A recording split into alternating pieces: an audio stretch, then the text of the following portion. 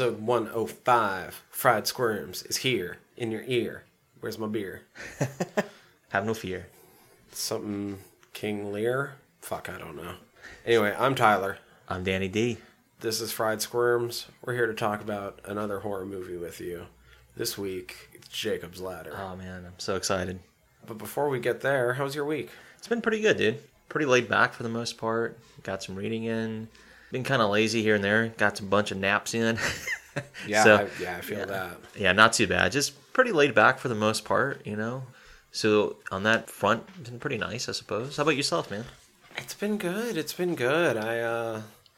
Pretty laid. Okay, maybe not too laid back for the most part. Last week felt super fucking busy, being like Valentine's and all that other shit. I had to get some shit done, but no, overall good. I can't help but feel that like I kind of wish we would just set up the fucking Test Your Fright guys for this week, because I'm super excited to see how they do with the next two movies. But we'll get to that soon enough. That's next week. That's another exciting bit of news. I ended up being really glad that I watched this movie Man. as well. Instead, I don't know. Because this is also instead of the other plans we were trying to set up with Hereditary. Exactly. So this is a nice little fallback for us. But God, what a good fallback. Got all caught up on Jacob's Ladder. I don't know. Otherwise, I was telling you just a little bit ago. Yesterday I went and saw Alita Battle Angel. I gotta remind myself that's the name of the movie, because I keep wanting to go Battle Angel Alita. Lolita. No, because I fucking love me the manga. Nice, and so dude. I'm super excited to finally see it come to life. I didn't mention this part of it already, but it sets up for a sequel. Nice. Which some people are like, oh, right now it's failing. It's not going to get it. It's probably going to at least make back its budget domestically, but it hasn't opened in Japan or China yet. So we're probably going to get a sequel. Because it's going to make money now, since those two markets haven't even been. And it's probably going to make a decent chunk. For the most part, I don't know how American adaptations of animes and mangas have went over in the past over there, because I don't think Ghost in the Shell movie did very good over there. No, not considering. But it also didn't do very well over here. Whereas Alita looks like it's at least going to break even over here. Well, I mean, break that's good even, news. not counting marketing and advertising and shit. So yeah, well, break even as far as production budget goes. This is one we've talked to about that. It's rooted in manga. It's rooted in the anime, and I feel like it probably has a nice little following over in Asia. I hope so. It's an amazing story. The movie, I thought, was really well done. There's things you can pick apart at it if you want. It does feel kind of surface level, and it is kind of just a straight adaptation rather than trying to elevate the source material in any way. But that being said, it was an amazing world. They brought me way in. I kind of felt like I was there. The fucking motorball was dope. The action was pretty fucking dope. The CG was amazing, considering Alita in the movie is a purely CG character, and she looked fantastic. Awesome. It has a fucking hell of a cast that we were just talking about. No kidding, right? Mahershala Ali, Christoph Waltz, Rosa Salazar is Alita, who doesn't have as many credits as those two guys, but It's okay. She's working on it, though. Jennifer Connelly. Yeah. I will say Ed Norton shows up for about 10 seconds. I'm a fan. Michelle Rodriguez is in it for about 10 seconds. Yeah. Jackie Earle Haley. There's some good Ed Skrein. I kind of really like Skrein. I don't know how to say his last name, but he did a really good job. Nice. I really enjoyed it. I'm super glad they did it. I hope that my prediction is right, that we will get the sequel that it sets up so that we actually get a true finish to this story. But even if we never get it, it's still pretty well contained. You don't have to finish the rest of the story, but it does leave you with questions. A little ambiguity. Yeah. Nice. Well, that's good. I like when it does maybe leave not itself just open. Maybe more than just a little bit ambiguity, but Right. It's still a satisfying story all in itself. Well, good. If not a little bittersweet by the end, but That's okay. Well, that's good. It's always nice when you can leave a little bit of that room just in case you do want to go back to it. So I will say, being a fan of the original IP, I do have to say there are a couple things that if I really wanted to nitpick, I could get down on it, but I just really enjoyed being in that world, so. yeah, sometimes you just lose yourself in it. Have fun.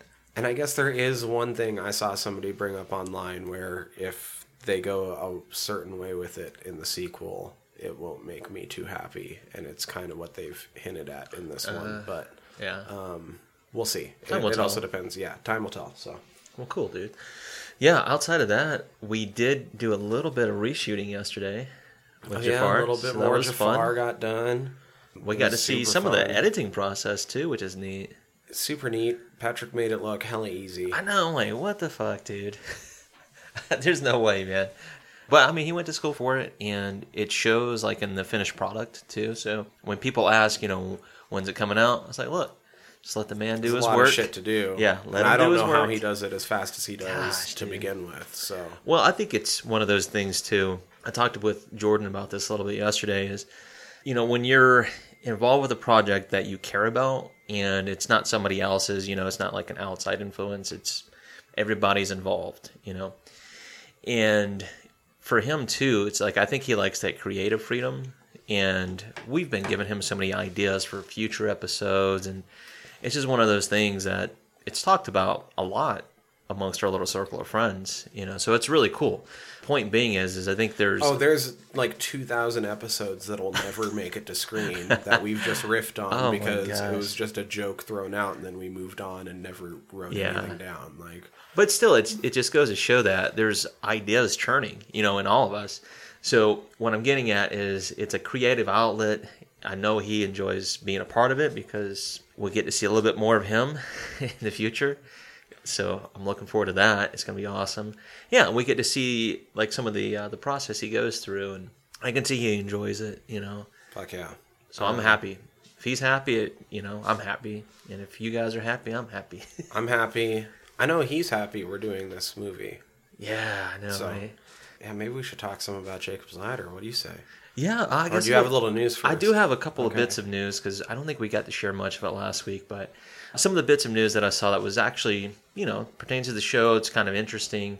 I guess some really cool tidbits along the way. So I'll start off with the movie Funny Games and Blue Velvet. They're both joining the Criterion Film Collection in May.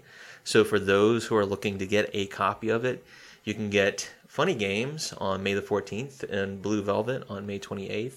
Now, Funny Games, I enjoy the Austrian version of it, which is kind of ironic, I guess, or I don't know how you want to look at it, because it's the same director. He did the one with Michael Pitt and Naomi Watts, so it was the remake of his own film, and he was the director of that film.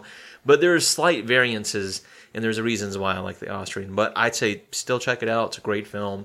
Blue Velvet, David Lynch, can't go wrong. Great cast, awesome movie, fucking weird. So check them out, Blu-ray, Criterion. Nice. So the next thing I saw is a film that we've covered because one of the actors has actually joined the cast of Friday the 13th fan film. It's called 13 Fanboy. So that actor is Corey Feldman. The director is actually the New Beginning star in the franchise. So this is back in 85. Deborah Voorhees says, yes, that is her real name. She played the role of Tina in Friday the 13th, A New Beginning. The funding went into it. They had enough money made, and they're directing it. They've got some pretty cool little alumni, too. C.J. Graham from Jason Lives. He actually plays Voorhees in that one. You have Tom Matthews from Jason Lives as well. Judy Aronson from the final chapter, which is really cool. Tracy Savage from Part 3, and Ron Sloan from A New Beginning. So, when you see a cast like that, it's probably not going to be a great film, but it'll still be fun for fans of the franchise. So that was worth mentioning. Another film that we've covered recently, we actually showed it to some of our friends, is Terrifier. He's getting a sequel. I forgot we didn't get a chance to talk about that. No, I think we've mentioned it, maybe even briefly. And if we haven't, news is that Damien Leone has a completed screenplay. So I'm excited about that. It's really cool because some of the concepts we talked about lends its hand to there being sequels. So we'll see what happens. A director we've covered several times, and that director is Takashi Miike. His film, Audition, is getting an Arrow video, and they're remastering it. I believe it's from the 2K version, so it's nearing its 20th anniversary. It's a film that I highly recommend. It's pretty wild. It's a slow burn, but the payoff is huge. And it's a director that we're very familiar with for several reasons on the show and outside of the show, so Looking forward to that. I've seen the copy of it. I might actually get it. I have a DVD copy of it, but it's time to upgrade. All right. News pertaining back to this episode actually specifically is because the writer of Jacob's Ladder, he has teased that because this film is getting a remake, there's no surprise there, is that its twist isn't the same as the original. So I'm not going to go too much into detail because I still would kind of like to see it. But there's a huge twist in this film, and we'll get into that much later on. All right, so that was pretty exciting. And the last bit of news I have to share is because there's another director I think we're both fans of. There's a film coming up that we're going to review with these friends again, and one of his films, Green Inferno, was heavily inspired from that film. But it looks like, he's set to make a new horror film for Miramax. Roth? Yeah, Eli. Yeah, and there has been news, like I've seen some fan news kicked around that he had ideas for a certain movie, and the people that worked on, I think, the screenplay for it, just behind the scenes kind of stuff, are also involved in this project. So, yeah, there's a heavy hand that there's potentially a Thanksgiving movie that he wants to do, and they think that might be it. Oh, okay. I know what you're talking about. Yeah, I read about that. Yeah. Also, I just want to say that I really like Eli Roth. I do too, dude. He's just seems like a really cool guy. He knows his shit too. He's a horror fan. Super nerdy horror fan. Yeah. I love it. I mean, he's one of those directors. directors. He's not super nerdy. Like, you look at him, No. and he does not look super nerdy. No, he almost looks like a jock. Yeah. Which, I mean, good for him. Yeah. But the point being is, I also feel like he gets treated a little like Rob Zombie. Either you're a fan or you're not. I'm in the boat where I am a fan of his. So Yeah, dig the guy. Yeah, so what it's saying is that Jeff Randall actually helped with some of Roth's new movie stuff. So that's why people are thinking, like, this might be the Thanksgiving film. So, yeah, It's pretty exciting. But outside of that, I saw a trailer for the upcoming movie Ma. I believe it's a Blumhouse production. It looks bizarre, man. It's an interesting premise. Now, I know... okay. Just while we're talking about trailers, I don't want to switch over too fast. Like, please finish what you were saying about that trailer first. No, it's okay. But I did see the trailer for it. I was like, that looks interesting. It has this weird twist in it, and you don't know exactly which direction it's going in. I've seen people kind of jokingly refer to it as Get Out for white people. So it's like, all right, we'll see. But yeah, it looks interesting, man. It's a Blumhouse. I finally watched a trailer that I know that it aired during the Super Bowl. But I only, half paid attention to the Super Bowl this year, because fuck that game. Yeah, it sucked, man. So you probably already saw the trailer. Maybe not, but we didn't talk about it at all. But goddamn, Us looks amazing. Yeah, Us looks pretty wild. I have seen a couple of trailers for that. Jesus. They had a trailer before Alita yesterday, and I hadn't got around to watching it yet. And that looks nuts. Yeah. I am going to be all about watching that movie. Yeah, it's going to be interesting, man. With the projects that he's doing now and the fact that we've talked... that Twilight Zone trailer was dope, what I'm saying, too. That's going to be interesting. And that commercial, that was the part of the Super Bowl that sucked me in the most, yeah. was that Twilight Zone commercial. I'm excited about that. He's now involved in all these projects that are horror and kind of social commentary driven, and it's perfect time for a reboot of that series anyway. I know that there's a lot of people that are decrying the fact he's involved with Candyman, right? Yeah, Candyman he sure remake. is. That's what I thought. There's a lot of people decrying them doing that as soon as it got announced. After seeing that trailer for Us, fuck it, yes, please. Yeah. Give me the goddamn Jordan Peele Candyman right now. Yeah, give him a chance, you know. I know certain things, some people hold certain things in esteem and they're sacred and what have you. But give people a chance, see what happens before you start knocking it down. I'd say just the one thing, since he's still around and still active, make sure that Tony Todd is involved somehow. That's the one thing I would ask. Only because he's still here, he's still active, he's still a really fucking good actor. He really is. I've seen him in some more recent films too. I know we both have. With Death House. Yeah, and some of the Hatchet series, I've been watching those, and he's good in that too. So just make sure he's still involved, do right by him, which I don't know why you wouldn't, but who knows, you know what I mean? Exactly. But otherwise, yeah, I want Jordan Peele's Candyman yesterday, after only seeing the Us trailer. Dude, we'll see what happens, man. It'll be interesting to see who gets cast and stuff like that, and how they're going to do the story and what have you. But I'm in. We'll see what happens. Cool. I didn't actually even bring any news to the table. I just commented on your news, so. No, it's okay, dude. It's all relevant. It's all prevalent. So, yeah, that's some of the news that caught my eye and kind of the shit we've been up to. Outside from that, man, I'm really excited about talking about this movie today. Shit, yeah, me too. Let's get into some guts and bolts of Jacob's Ladder. Yeah.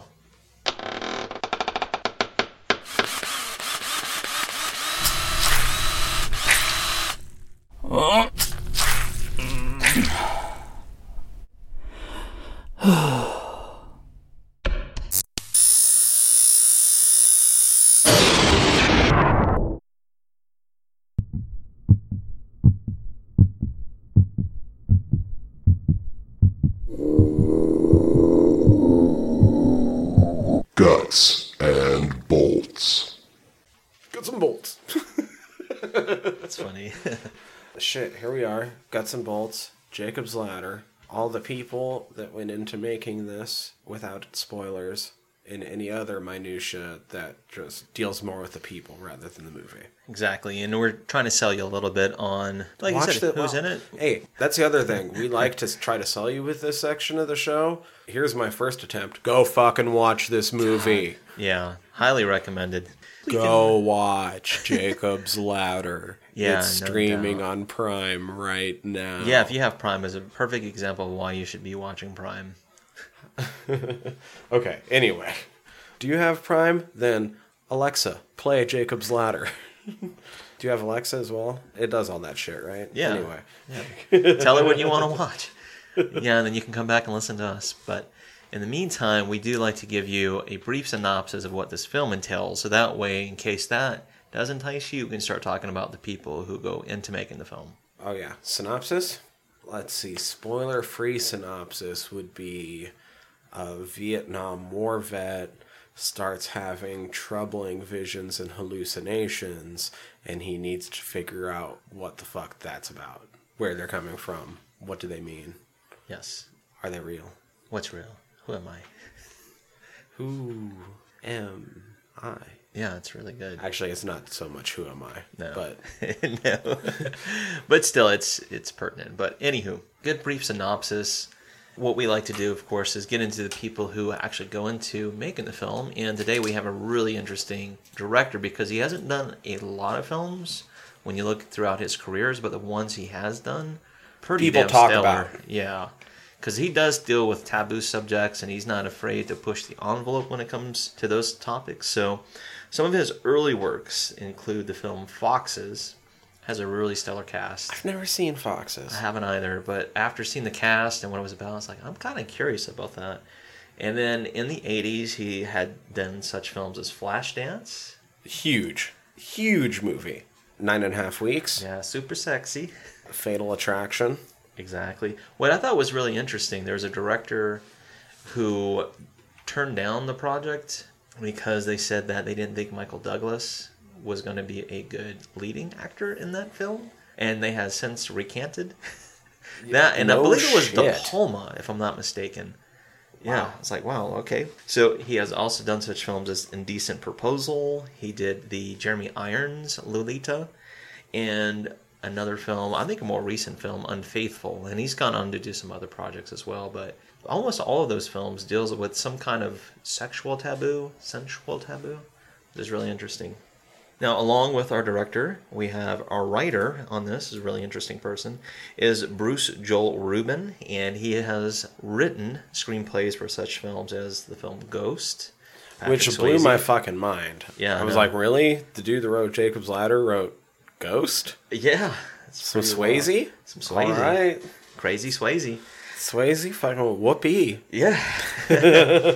Yeah, I've seen that film a lot.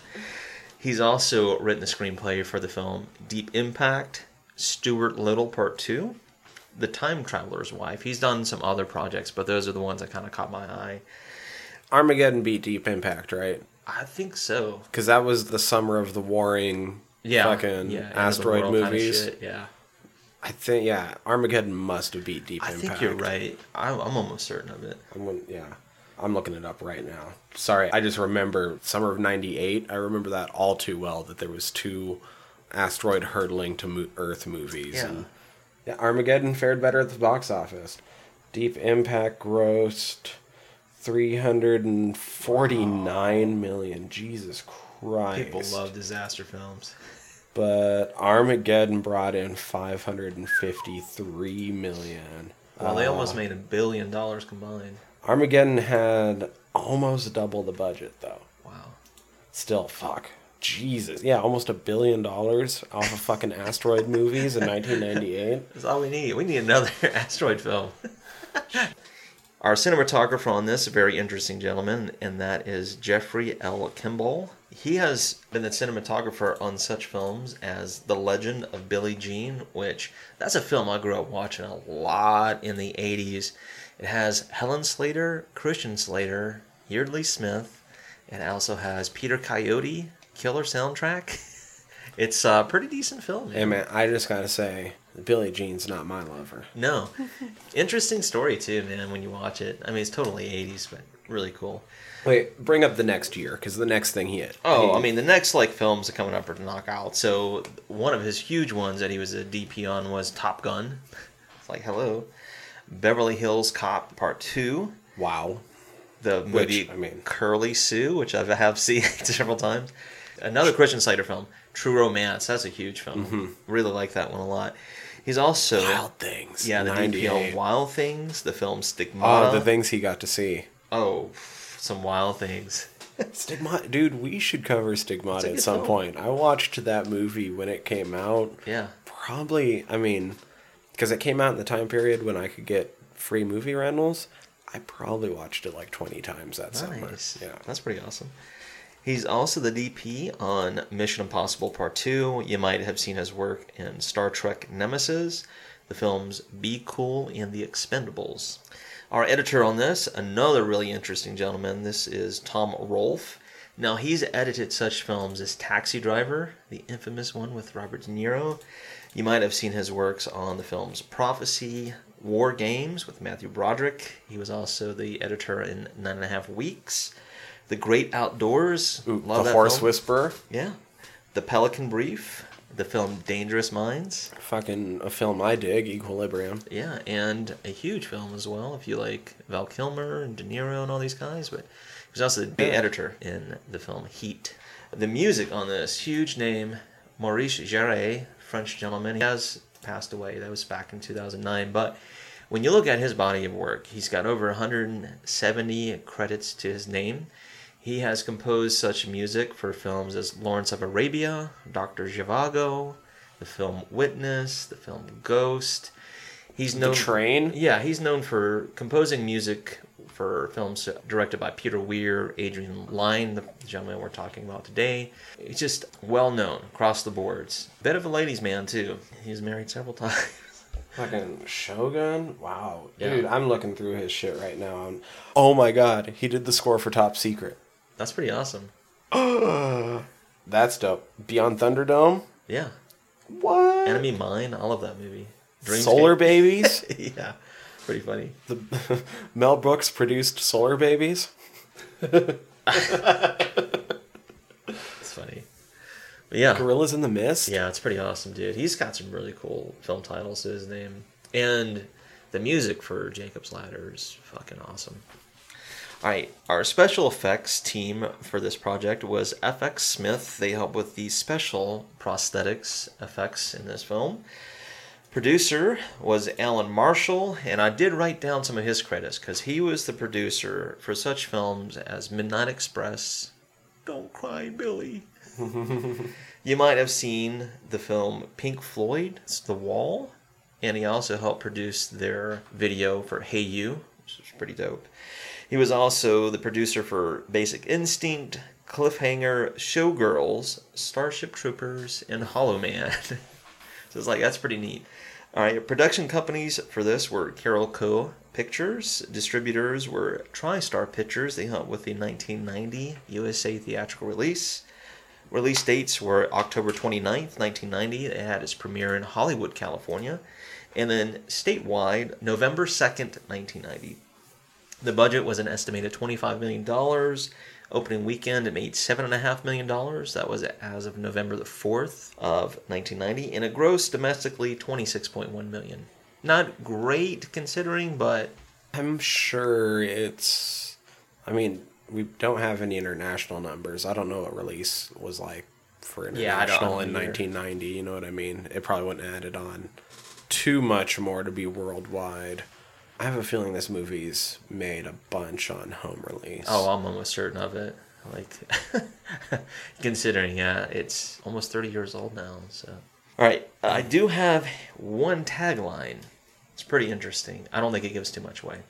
So the tagline is, the most frightening thing about Jacob Singer's nightmare is that he's not dreaming. Okay. It's like, oh, interesting. All right, so these are the people that went into making the film. We can talk about our cast because it's a really interesting cast. And actually, I'll start off because the lead actor in this is actually one of my favorite actors, and that is played by Tim Robbins. He is Jacob Singer in this film. I always think immediately of Andy Dufresne. Yeah, because I think most people probably would. Shawshank. Yeah. Yeah, when you talk about that film, Stephen King, it's one of the first ones you think of. Morgan Freeman. Great cast, great story. Now, if you look back in his catalog of films, he started off doing such films as The Sure Thing. He was also in Top Gun, briefly. Merlin. Here's one that I watched a lot in the 80s. Howard the Duck. He said he only did it for the money. Wait, was that right? Yeah. Awesome. This is where it started making sense when I was thinking of like John Cusack. Mm-hmm. It's because of The Sure Thing, the film Tapeheads, which is really cool. He was in the film Bull Durham, which, if you're any kind of baseball fan, Kevin Costner fan, Susan Sarandon fan, pretty good film. He was also in the film Cadillac Man, is one I really like. The Hudsucker Proxy, which has talked about the Shawshank Redemption. The film IQ, which I really like, with Meg Ryan and Walter Matthau. Another great film. Austin Powers, The Spy Who Shagged Me. Yeah, that's a funny, but the one I really dig is Arlington Road. Okay. That movie's fucking dope, dude. He's also done Mystic River. I dug High Fidelity. High Fidelity is awesome. Another John Cusack film we're talking about. He was also in Legend of Ron Burgundy. So, I mean, he's known for doing comedy, drama, a little bit of horror with this. But just really enjoy his works, man. He's also directed Dead Man Walking, which won Susan Sarandon an Oscar award, if I'm not mistaken. So, pretty interesting, man. All right, so moving on, I have Elizabeth Pena. She plays the role of Jezebel Pipkin. Yeah, I think so. Yeah, so I looked at her career because she had some really cool films. You might have seen her in La Bamba. Right. That's what I would think of as La Bamba. So. Such a sad story. Yeah. Richie. Yeah. Or Batteries Not Included. Yeah, I was like, we just talked about that, which is kind of funny. She was also in the films Lone Star. You might have seen her in Rush Hour. She was also in the film Down in the Valley, and she lent her voice in The Incredibles. And unfortunately, she did pass away. I think it was due to cirrhosis of the liver, which is sad. She also has a bit part in Gridlocked. That's a good which film, is an dude. amazing movie. Yeah. I haven't seen it in a while, but it's good. All right. I do have Danny Aiello, who plays the role of Louis in this film. I like him a lot. I always think, especially thanks to Jesse, if you're listening. Hey, Jesse. Hudson Hawk as being the other half of the robbery team to Bruce Willis's Hudson Hawk. Hudson Hawk is a pretty good film, man. Now, when you look at some of his films in his catalog, he's done such works as The Godfather Part 2. You might have seen him in Once Upon a Time in America. He was in the film Moonstruck. Do the Right Thing, Spike Lee's, is actually a really good film. He was also in Harlem Nights. You might have seen him in Leon the Professional and Lucky Number 11, which I thought was a pretty decent film. Next actor I have is Matt Craven. He plays the role of Michael Newman in this film, and he's been in some pretty cool films. He started off with such films like Meatballs, Happy Birthday to Me, which is an early 1980s horror film. You might have seen him in other projects such as Blue Steel, K2, which is really cool. He was in Crimson Tide as well. And then he's gone on to do a lot of television work as well. Which one was Michael Newman? He was the one who was the chemist. Oh, okay. Yeah. But yeah, more recently he's done such projects as Justified. I know we've talked about several times. television Resurrection. So, like I said, you might still see some of his works. Another actor we've actually talked about before because we spoke a little over 3 hours about this film. Okay. But we have Pruitt Taylor Vince. He plays the role of Paul Gruninger in this film. Now, the film The Cell is the one we talked about for 3 hours because he played a doctor in that film. But I also think of things such as Identity. There was a film that I think you and I both watched recently. I can't remember if it was last year or the year before last, but Devil's Candy. Oh, He's right. also in that. So he's been in some really cool projects. I like him as an actor. I think he's done some comedies, if I'm not mistaken. I mean, he's also done Constantine. I think he was in Dr. Dolittle as an uncredited character, so stuff like that. Another huge name, because if you're any kind of fan of Seinfeld, Yeah. you'll know who George Costanza is, because Jason Alexander is also in this film. He plays a lawyer, and that lawyer's name is Mr. Geary. Now, he's also done some interesting stuff. He was in Pretty Woman. He voiced a lot in like animations and stuff like that, but if I think about Jason Alexander, it's always going to be his George. Can't help it. But I was like, yeah, he has a pretty decent part in this film. The next actor I have is Patricia Calenber. She plays the role of Sarah in this film. She has done some work in movies such as Signs. You might have seen her in the film Limitless and or the film Rabbit Hole. A couple of actors I've seen a lot of films of in the 80s, and I'll start off with this actor, and that's Eric LaSalle. He plays the character of Frank in this film.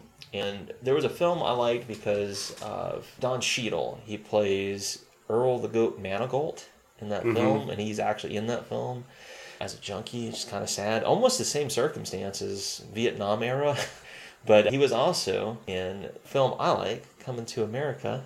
Yeah, he's great. Oh my god, the fucking Jerry Curl. Dude, let your soul glow. I got a funny story. I'll go off on a little bit of a tangent Okay. here. So, when I went and seen Radiohead, Right. for whatever reasons, we brought up that Soul Glow. I think part of the reason because there was a gentleman that was crossing the road that was wearing a suit that looked like a pimp suit.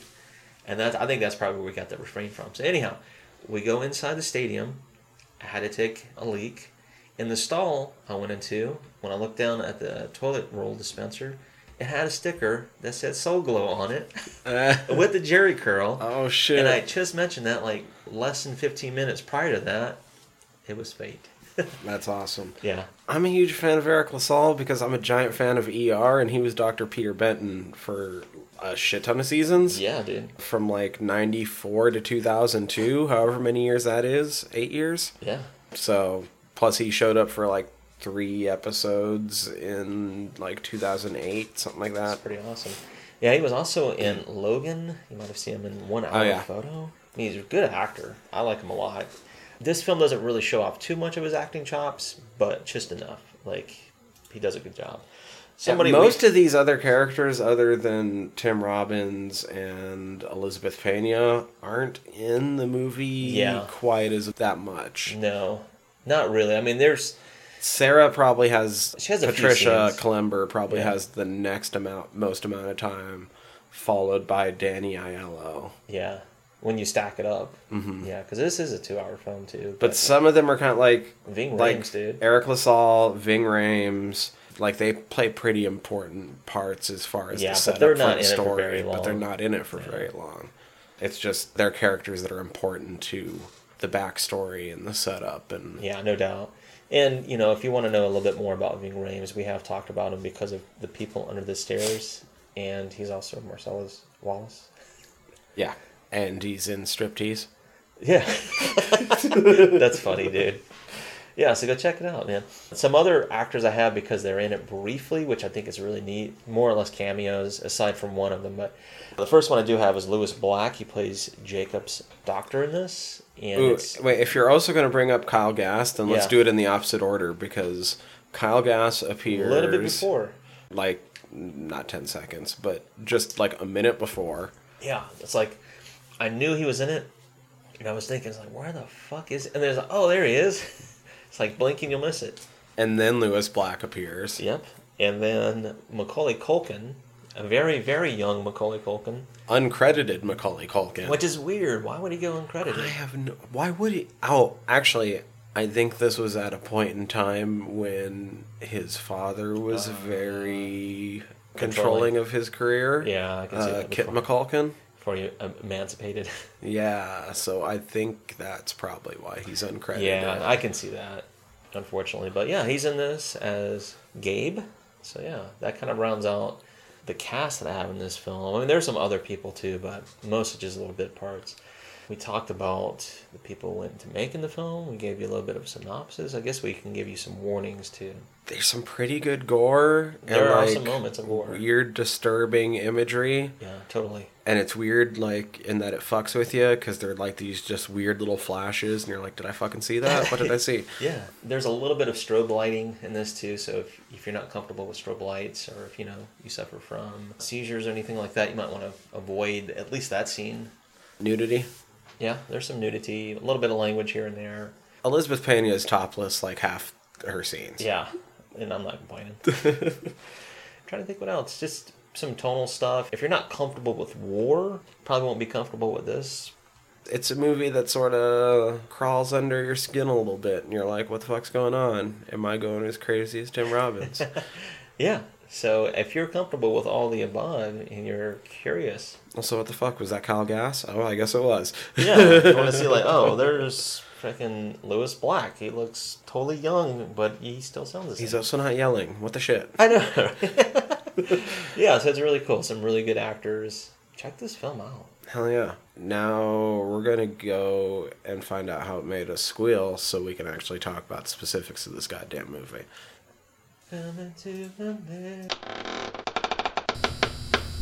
God, what's happening to me? God, where am I? Why am I hearing these things? Oh God, what's going on? Oh, Jesus, come on! Oh my God, what's going on? Where am I? Oh gee, why? Come on, somebody! Ah, come on, somebody! Sir, Come on, somebody's there. Somebody's got to be there. I will shock you. Come on, ah! Sir, Come on, sir, somebody. you must Come on, listen to somebody. me. Sir, I only have one question. How does that make you squeal? How did this make us squeal? Yay, we get to actually talk about Jacob's Ladder and not dance around the fact that it ends with a fucking twist.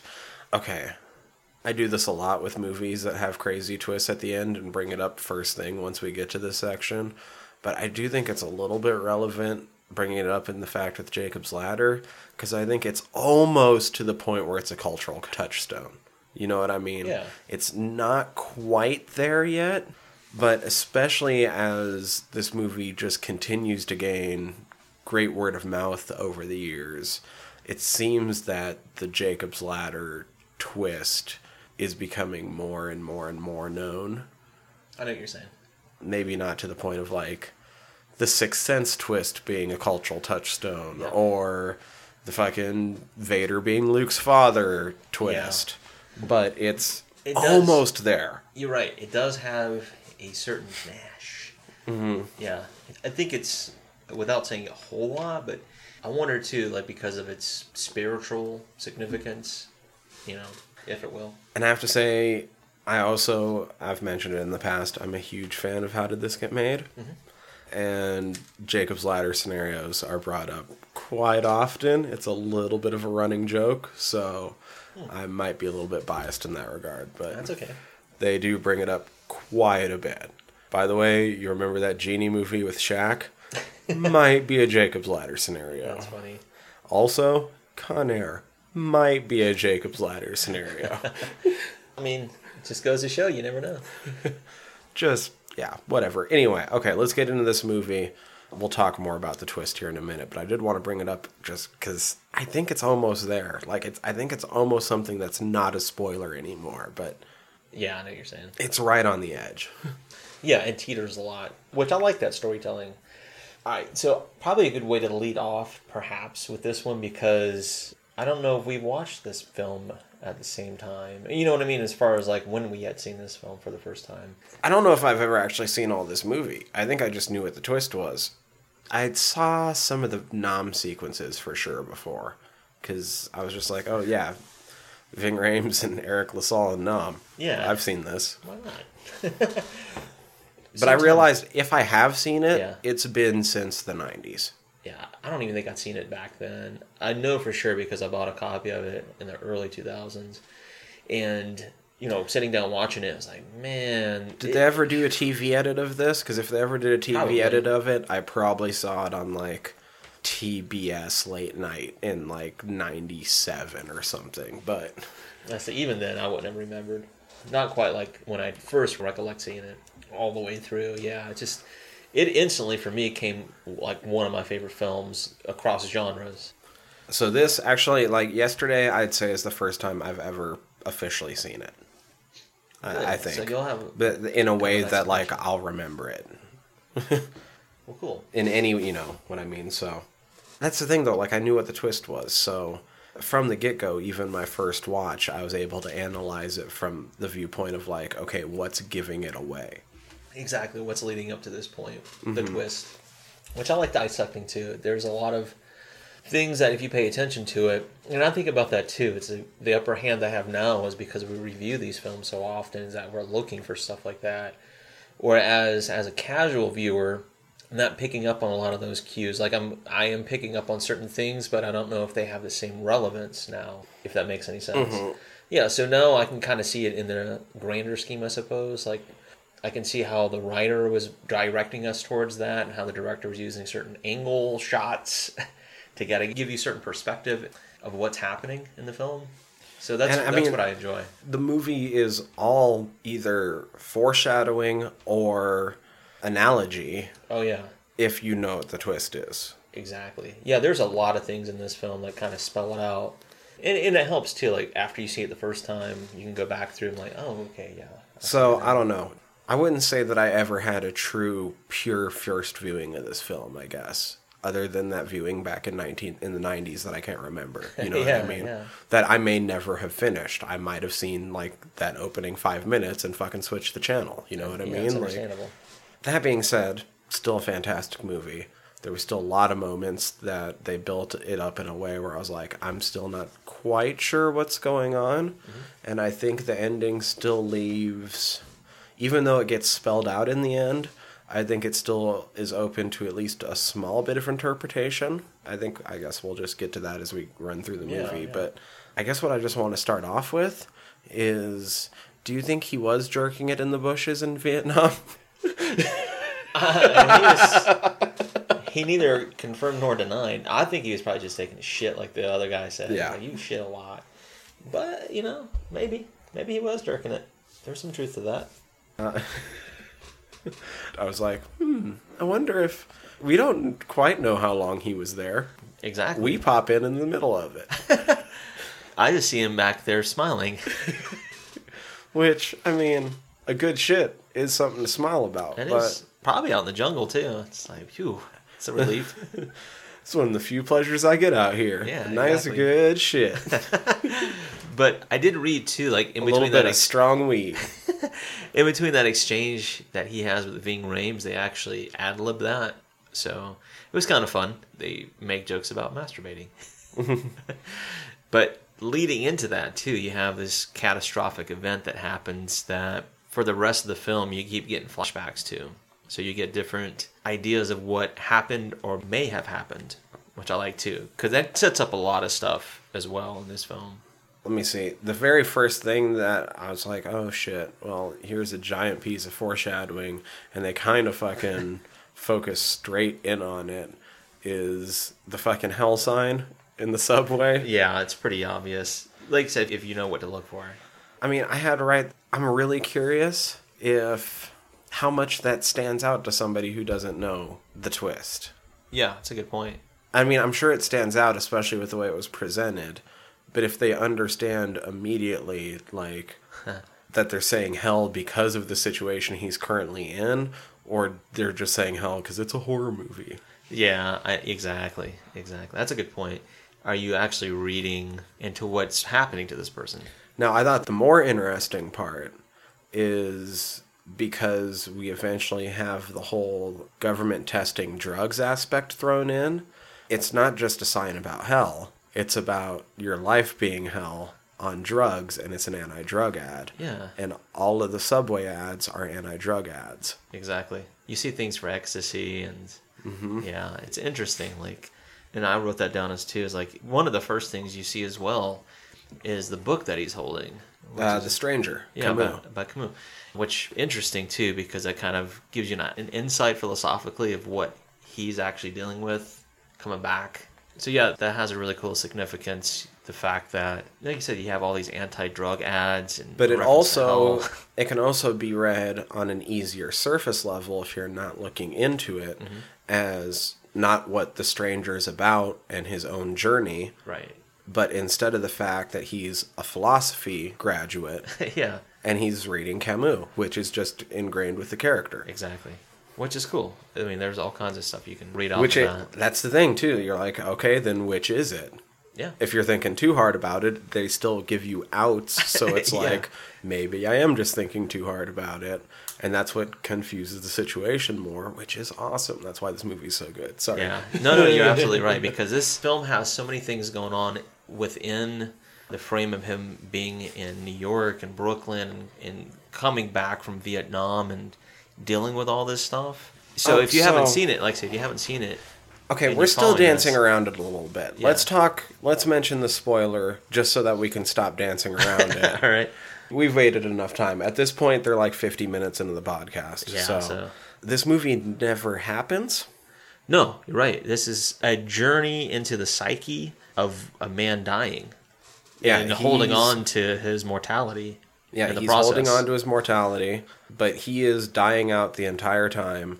Yeah. None of this has happened. This is all a life that he might have led or maybe not have led. Yeah, it's it could all be just just a his big brain allegory. making it up Yeah, exactly. to help him cope with the fact that he's dying, basically. Yeah, which I thought was really interesting listening to some of the comments that the writer was making and the director were making. And it's not just one life. No. It's like it keeps like incepting, Yeah. basically. Yeah, exactly. Which is, I thought that was a really unique way of telling of like a very dire situation, right? You're essentially coming from being bayoneted by your own platoon member, mate, and in that time period, you have all this fucking tragedy happening around you, and you're, like I said, trying to figure out how the fuck or why the fuck am I dying while these dots are playing out, your memories are playing out, and you can build this whole fantastical world out of it, and none of it can be true. The other thing I kind of noticed is the movie truly plays out like only the things in the scenes are happening and there's not any time in between. Yeah. And that's true. That's what's happening. It's really neat, man. I think some of the things that stood out to me when I was thinking about the significance of certain scenes that repeat themselves, like the car scene where he's being either run down by government agents or when he's getting into the car, against his will and all that stuff, but also the significance of the fact that Gabe got hit by a car. Yeah, so even when the government agents are trying to run him down, the cars are always shown as being out of control. Yeah, exactly. So I was like, to me, that particular scene, that particular sequence of scenes spelled out that was his way of rehashing and reliving and just remanifesting in a different way of that accident. The movie does sort of spell it out in the end, and so it obviously didn't start happening prior, but in some way, it still feels like this sequence of events and him dying is almost started when Gabe died. Yeah, it said Because he was never able to truly get past that cope with until it. his own death moment.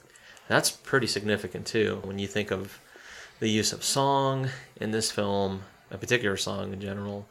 His relationship with Gabe, of course, the significance at the end and what it means, which I think that's another interesting way of spinning that tell. Like, he's in Nam, his son had passed like 2 years prior, if that.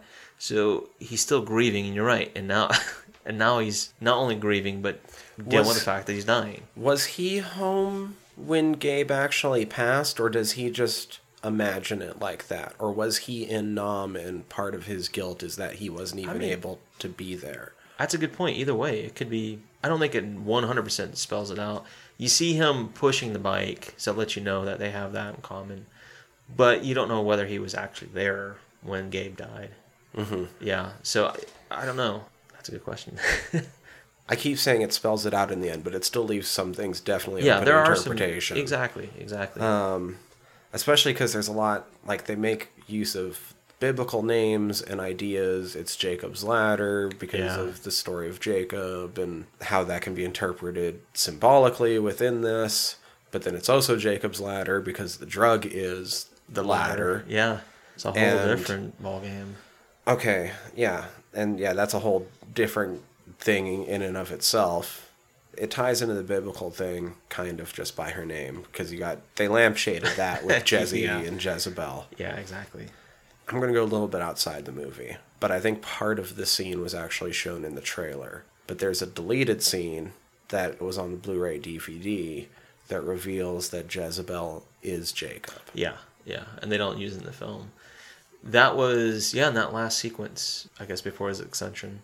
So if we're thinking about all the different things that, in this movie, this means this and this means this, then what does it mean in the beginning when Jezebel doesn't even like the sight of Sarah and Jacob tells her, well, you didn't marry her?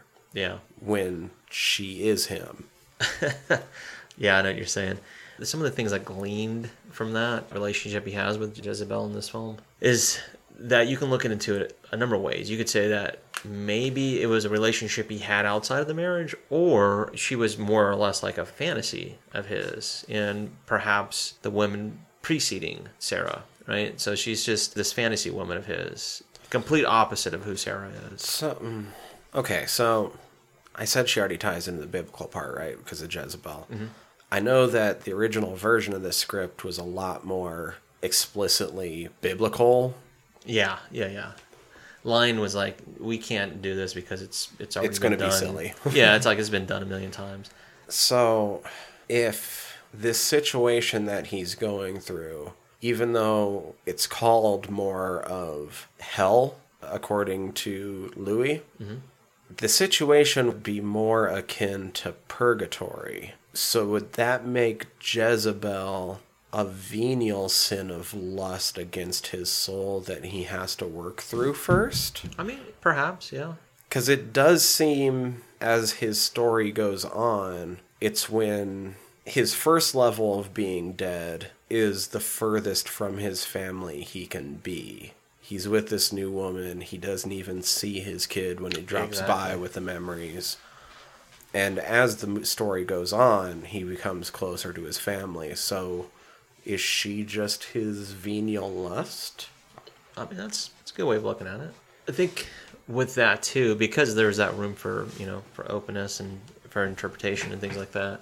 The only thing that I could think of as I'm watching the film with his relationship with her, it's more carnal, it's more lustful. You know what I mean? And that's why she's probably nude for most of this film too. It's because the character of Jezebel, I guess in theology and biblical terms and stuff like that, is she like leads false prophets, and she's known as kind of like a heathen. And when you hear the name Jezebel, it usually means it's a woman who's kind of morally corrupt. Could she also be kind of his ego and narcissism? I think so. Especially since he's essentially fucking himself. Yeah, why not? That's what I'm getting at, because you're dealing with this man's his psyche, and some of these ideas or thoughts are manifesting and playing themselves out. But at the same time, it's not real. Yeah. Those relationships that you would imagine. There was a lot of thoughts that came to... I mean, it's pretty profound. There's a lot of things you can think about. I almost wish we had even like 2 or 3 more people here to talk about. Yeah. What she could mean, because it opens up a lot of... Especially when you're dealing with like psychology and delving into people's psychosis and stuff like that in this case. I don't know. She represents a lot of different things, I would imagine, for him. Lots of Jezebel boobies. Then it goes on. I didn't end up taking as many notes about this movie as I thought I would, especially with everything that happens. Not that it wasn't interesting, it was just like, I don't even know what to write right here. Yeah. Like, there's just like a lot in this movie, because it all ties into what's going on, and I can't write down everything that's going on. Yeah. I mean, there's a lot of stuff. The things that I wrote down that stood out to me, right? We've already kind of mentioned it. A lot of foreshadowing. And the things that stood out to me more than anything, I mentioned a little bit, was the angles that you see of Jacob or Tim Robbins in this film, right? There's a lot of scenes with him on his back looking up. And that already tells me one thing, going through the film, that they're not doing that just by coincidence. It's like, that's typically what I guess this guy in a prone position does. As he's dying, he's looking up, and there's extension, and he's dealing with that gap, or the cross between mortality and death. So yeah, that stood out a lot too, and the significance it had every time you kind of came back to it too.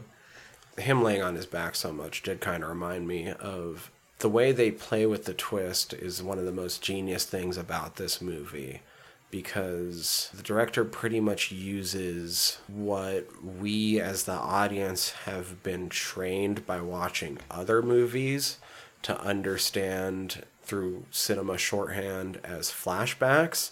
Yeah. And then they're not flashbacks, but it still makes sense for what happened. You don't get mad. You're like, but what you were showing me was flashbacks. You're like, oh, there's no other way to show that. I just didn't understand.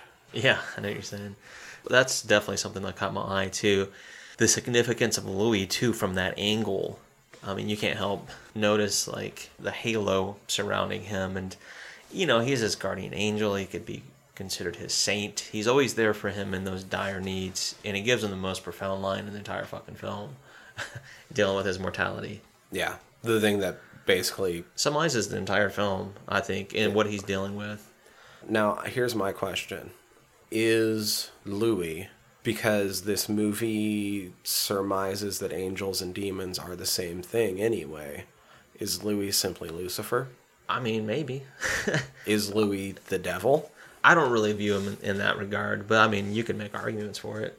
And he's just kind of setting it straight, like, no, we're here to get you on, and up until you realize what we're doing, it's hell. Yeah, while you're in this. And he's the one that's basically just trying to do it the right way. This is the job. He kind of ends up flexing his nuts, and it works, like, they stand down. Yeah. I don't know. And I'm just like, Louis, they're using other names very significantly. And so I'm like, the only thing that I can think of that would be close to Louis would be Lucifer. I can see that. Who was an angel. Yeah, the fallen angel. Yeah. So, I mean, that's interesting, too. The reason I say that is in that last sequence as he's going to get x-rays, I guess that's like, you can look at it from like Dante's Inferno, the 7 layers of hell, or what have you. Just the depths that he has to go through, and who's pulling him out and revealing to him what's happening. Like I said, Louis. I can see how you can see him in that particular light. It's interesting to note that when he's going to x-rays, his little journey through hell, as it were, it's basically everything that's just happened to him. It's all the shit he's dealing with, other than Jezebel, kind of, who does appear at the very end of the sequence, but that also muddies what she means. Yeah. I think, her appearance in that scene. But you get the bike. Yeah, you definitely get that. That's a big Then you run into all the body parts, which could conceivably simply be Vietnam. Yeah, for sure. And then at the end of that sequence, he's injected with a drug, which is exactly what happened right before his death in Vietnam. Well, not injection, but... But yeah, I mean, that's quite arguably the leading cause of his death. Mm-hmm. So it's quite literally just like, by the way, if you missed it all, here's his journey. Yeah, exactly. This is already what he's going through symbolically. Precisely, too. Some of the stuff that was cool about that was, I was talking about the angles, is they talked about the effectiveness of the cart that's wheeling him through all that stuff. One of the wheels that heightened it so that way it could actually touch the ground. Oh, and do the... Yeah, it gave you this like uneasy feeling as he's going through that, and they talked about that. Like, that was just an idea to give you more of an effect of what he's going through and kind of the chaotic manner. We've talked a little bit about this because of our episode of Scanners and the effect of this particular drug on children and just the deformities because of it. Oh, thalidomide? Yeah, thalidomide. So the director himself talked about, for that sequence, he was looking into like certain themes as well for the film, and that stood out to him, the thalidomide, when he did the research. And it started off as like just like a sleeping pill, and then they're like, oh, it's so safe that pregnant women can use it. Yeah, no, that didn't turn out good at all. But anyhow, some of the imagery in those sequences in the hospitals, and particularly him going down into the x-ray room, has played out. It's manifested in that. And it takes place pretty much from that same time period, from people, I guess, that he would have grown up with as well. And it was so much creepier than when you find out that the original idea was to have more traditional Boschtian demons. Yeah. That It's like, would I have love been- Hieronymus Bosch. Yeah. But it would have spelled things out. Yeah, it would have spelled things out a lot, first off. There wouldn't have been such a weirdness about still not knowing if it was only the drug. Because Exactly. at a certain point in the movie, it might be only the drug and the government until you get to the end. Yeah, and he's dealing with his psychosis or whatever. Mm-hmm. But yeah, you're right. I think a tall tale sign, too, if you're paying attention, is how many times he's been told that he's dead. He's or dead, dying. yeah. He gets just fucking straight up told he's dead Yeah. so many times. And I thought that was like, okay, should be pretty obvious at this point what's happening. I did make mention of the song that is like a refrain in this film, specifically because of its tie to his son Gabe.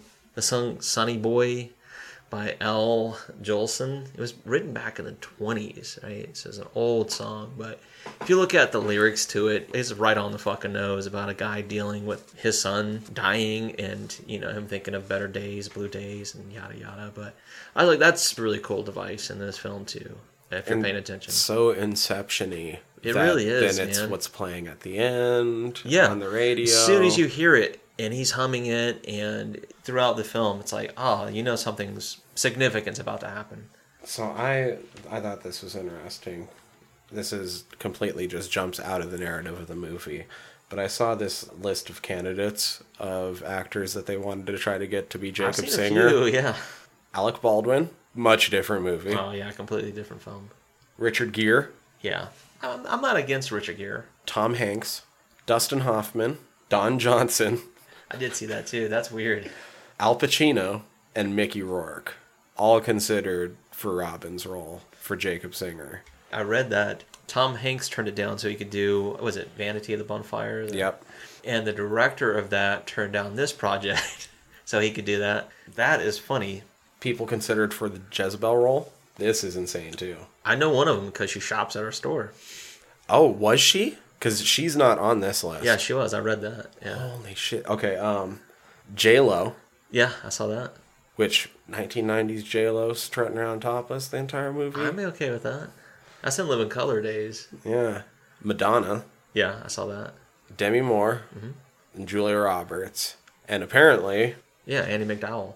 that's awesome. That's like, that wow. would have been crazy too. Yeah, because, around that time period, she did Sex, Lies, and Videotapes. Right. So, it would have been completely different films, though. It's like Elizabeth Pena was cast just right. She has a very infamous scene, too. It's one of those standout scenes on the dance floor. She's grinding. Oh my god, that party, I just had to write down my note was like, I'm excited to see where this goes, but I really just hope that it turns into the reptile party from Fear and Loathing. Oh my gosh. That'd be fucking awesome, wouldn't it? See them showing up. That's funny. But, there was a tail involved. There was actually more than one time you get to see a tail involved, especially on the subway train. Oh, yeah. Yeah. That was icky. For a second, I thought that was just a really veiny dick. Yeah. You see it crawling back underneath the coat. Nope, wrong target. Yeah, so the dance sequence is really cool because, if I'm not mistaken, it's one of those early uses, too, of hooking up the camera to yourself and spinning around a room, which is, got popularized later on as well. That's really cool. Well, okay, if we're going to talk about early uses, then there's something that so many horror movies use these days. Oh, for sure. That was for sure pioneered in this. Yeah, The fucking undercrank technique. it's really cool. It happens a couple times in this movie, but most famously in the Descent into Hell sequence. Exactly. The X-ray sequence. You have the guy shaking his head, which you now see in like every other horror movie. Yeah. That's what happens when you film a guy shaking his head at 4 frames a second and then speed it up to 24 frames a second. Exactly. And all of that was done in camera, the effects, too, which is pretty huge. It's like no outside special effects aside from practical effects and what you can do with the camera, which is really neat, man. And that's how you get that weird, unsettling, high-speed movement that seems to just jump all over the place that you see Jesus. You see a lot now. Even the new Pet Music Cemetery videos, trailer does it to an extent. Music videos have done it several times over. It's just a really cool effect that you can pull off, and it's simple. That's the undercrank. Thank you, Jacob's Ladder. Yeah, so you get that. Thank you. I fucking dig that effect, by the way. It's really the cool. undercrank technique. I know somebody who thinks it's extremely played out. I think you know him too. That's funny. But I always kind of really enjoy seeing it. It's something that I think is Well, now you know this nightmarish. is the godfather of it, which is also something too. I know we both probably looked at this information, but it goes back into the reason why it was used in the film in the first place. Because It's fucking nightmarish. yeah, well, Adrian Lyne said that he was doing a lot of research on photographers and artists, some of them being like Francis Bacon. He talked about there was another photographer, Joel Peter Witkin, and you look at some of his photos and the effects that they were giving off too. He was inspired by Man with No Legs, which lends its hand to that gentleman down there. There was another photographer too, lady, where she did a lot of that distorted kind of photography tricks. So yeah, a lot of that. And then later on, it inspired video game such as Silent Hill. Silent Hill is heavily influenced by this movie. Yeah, you can't help but notice And it. it's, yeah, and I believe the creators are like super upfront about that too.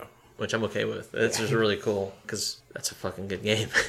But yeah, it's stuff like that. I mean, just how art influences. I don't know if we mentioned the Tibetan Book of the Dead No, not yet. and the meditation there within.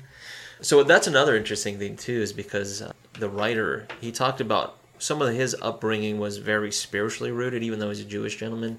He studied Buddhism. And Didn't he like live in a Buddhist temple for like 2 years, something like that? I'm almost certain of it. And when you read this story, that particular story on death and the ego and all that stuff, I the believe lungs. Tony Jaa also did that, which explains Ong Bak 3, if anybody out there has seen the entire Ong Bak trilogy and wondered why number 3 is so fucking weird. Yeah. Well, I mean, when you understand the influence and you understand the story, and it's like, oh yeah, it totally makes sense, which I thought was really cool too. I know we mentioned the Book of the Dead more than one time.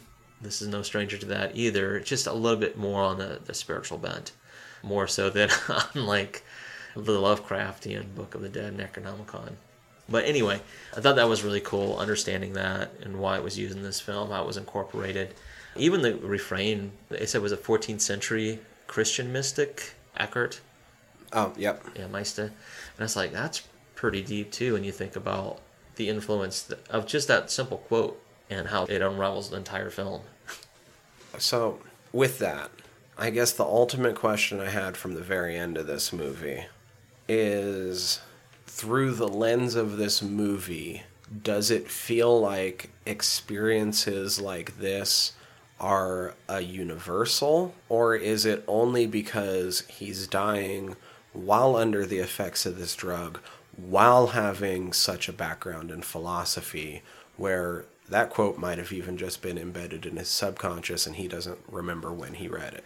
That's a good point too. Louis gives him, well, he asks him, and then of course he reveals the line, but he asks him, he's like, what philosopher or what person who got their doctorate doesn't know Eckhart? Mm-hmm. So yeah, it's like he's probably heard it before. Just doesn't remember where. So is this a universal, or is this only because Pertains to him. This only pertains to him because of these extremely unique circumstances that he's dying under? I could probably say a little bit of both. Maybe some of the themes are more universal, but to him specifically, the things that get unfurled.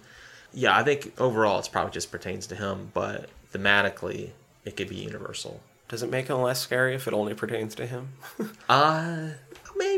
Maybe. Yeah, I can see that, because if it only affects him, then To be why am I completely worried about honest, the end of this movie is really fucking uplifting anyway. it? It is. I mean, Like, it's producers have a sad big because he hand in it. dies, but Yeah. I mean, it's this big touching moment Yeah. where he gets to reunite with his son and gets led to fucking heaven. Which, I mean, it's beautiful. It's touching. You know, I guess for people who want to believe in something outside of, life, the afterlife, it gives you some hope, It's a touching story, if nothing else. Because you're following a guy who's, like, struggling, not only with his death, but if you don't read into that part of it, just remove that aspect, and you're trying to follow him from the time he's in Brooklyn all the way through. You're like, man, you're watching so many harrowing things. This guy's dealing with his son's death. His buddies are not only dying, but they're hallucinating, and they don't know what the fuck happened to him. So it's just like, ugh, you feel so bad for him, you know? But then, yeah, he's just dealing with all of that stuff, and he's letting it go. And then he passes. And you would hope he's with his son. Was it hard for you to not just instinctively laugh at Jason Alexander? A little bit, yeah. Especially when he's like chewing his ice and then spits it back in the cup. He's like, all right. Yeah, a little bit. I didn't even really like that show that much, but he was probably my favorite part on it. And so I was just like, oh my God. I'll tell you right now, I'm not a huge Seinfeld fan at all. I'm not. I don't mind the show. I'm not a big Jerry Seinfeld fan. Yeah, I'm not the biggest Seinfeld fan, but I've seen more than a few episodes just because of when it would come on TV back in the day and not having much else to watch and shit. It's a show about nothing. Yeah.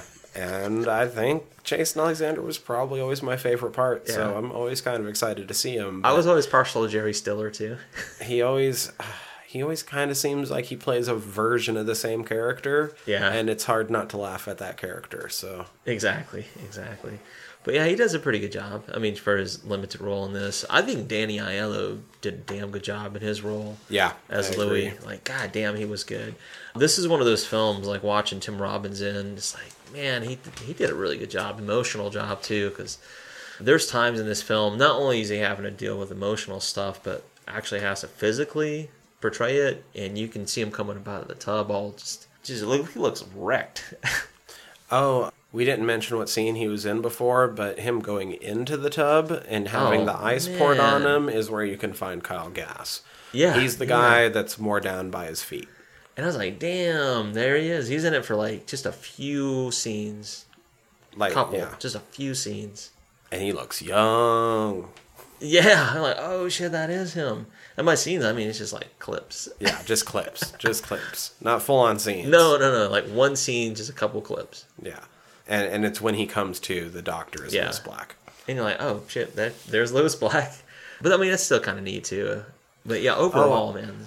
Other just bit of trivia, especially because I have heard that some people did notice this from the get-go, thanks to the wonder of the internet and doing research and shit. You can figure out the drug part of the twist a lot earlier if you're a military history buff, because they show enough of the bayonet in the beginning that punctures him to know that it's an American bayonet. Gotcha. Well, that's, if you're a history buff. So there you go. But that's also just cool, credit to them being accurate. Yeah, exactly. There was a lot of attention to detail in this film for sure.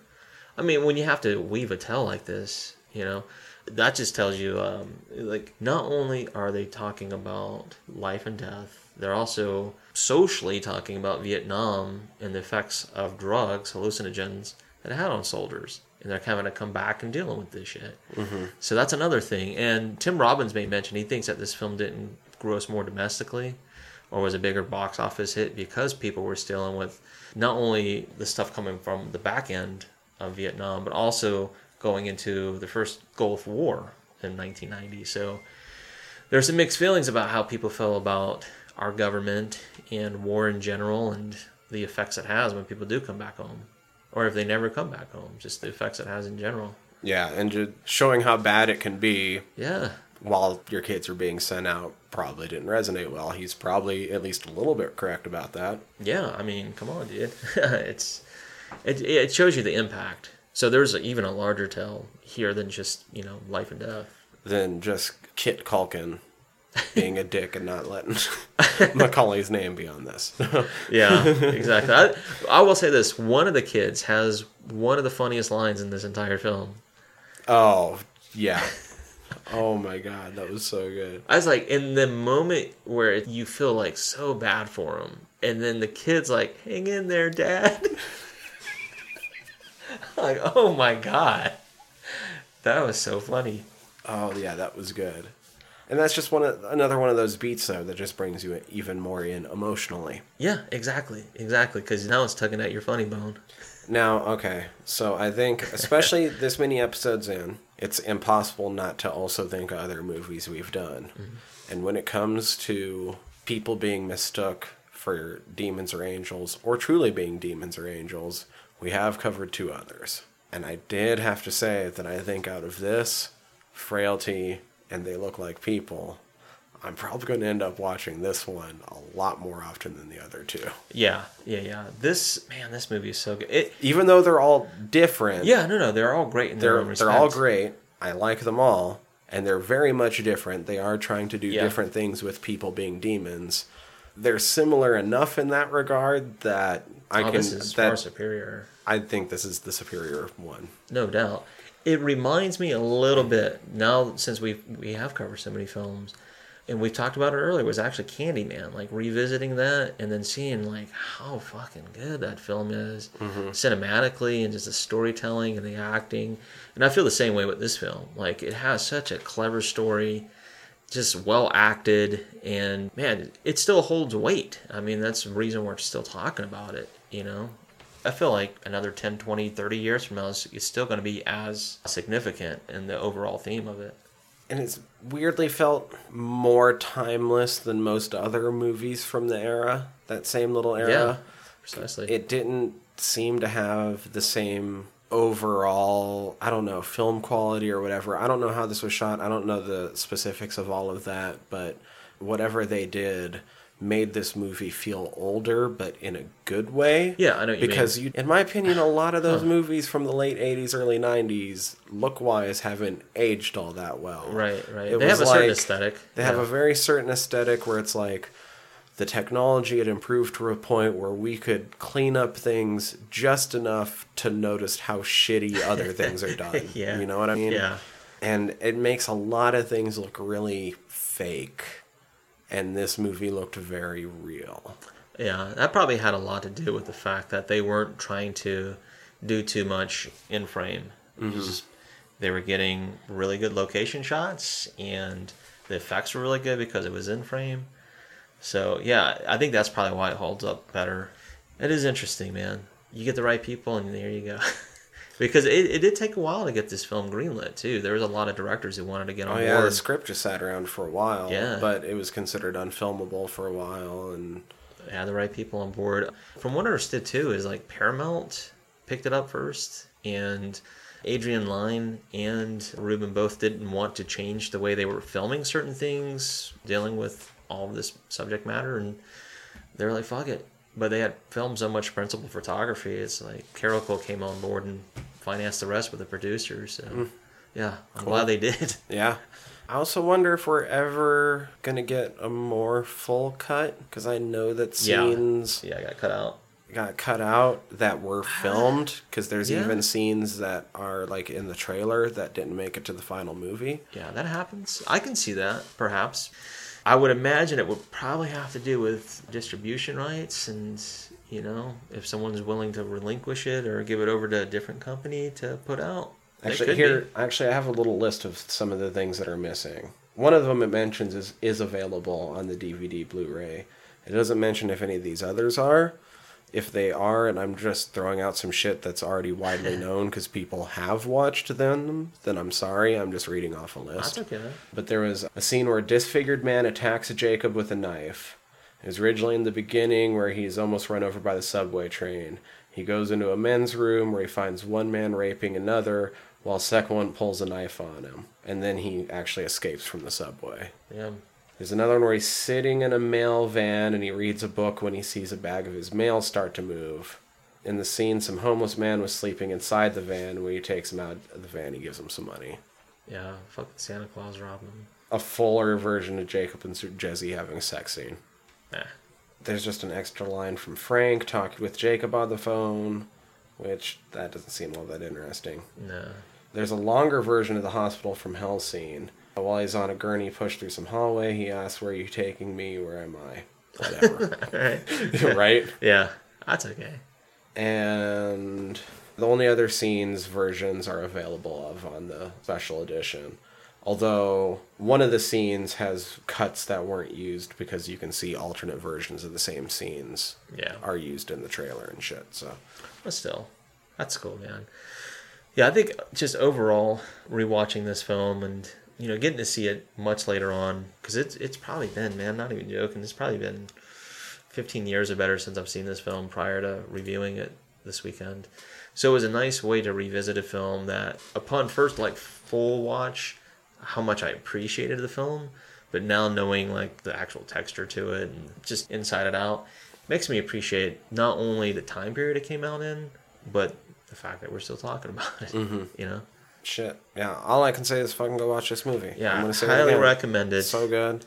2 other movies maybe you should watch to get ready to join us next week. Yeah. Next week we are wrapping up. I don't know if they demand a round 3, we can come up with a round 3. Yeah, that's not a problem. So we are maybe wrapping up the Test Your Fright challenge, We'll see. and we are subjecting those assholes. That's right, you guys are assholes for none of you really caring about Macabre. It's okay. It's a new benchmark. Talking to you, Quincy. That's funny. We're wrapping up with Cannibal Holocaust and Martyrs. We've been talking a little bit. We think, and we'll talk a little bit before next episode, but Cannibal Holocaust might be the tiebreaker, even though Martyrs comes last. I think you're right. I think you're absolutely right. I'm interested in seeing how they react and if they can actually get through both of them. We're doing those back to back too. It's going to be an afternoon of suffering for them. Yeah, that's going to be a harrowing day for all 3 of our contestants. And hopefully a gleeful one for us. Although I think it's going to be. I can already see us. I'm gonna giggling get way more joy out of Martyrs than Cannibal Holocaust. Yeah, Holocaust is just rough. It's a rough watch. I did already rewatch it though. I love I'm the usually film, not man. this It's far great. ahead of the game, but I was after. You're excited. I'm excited. I'm super excited. Well, that's good because I like I said, I've got a copy of one of them. The other one's coming in the mail within the next day or so. You know what? Here's the easy thing about that. I'm glad you have a copy coming, and we're not even getting paid by them, but I want to shout out the fact that Cannibal Holocaust is currently available for streaming on Shudder, because that's how I watched it. No, I mean, Shudder, dude.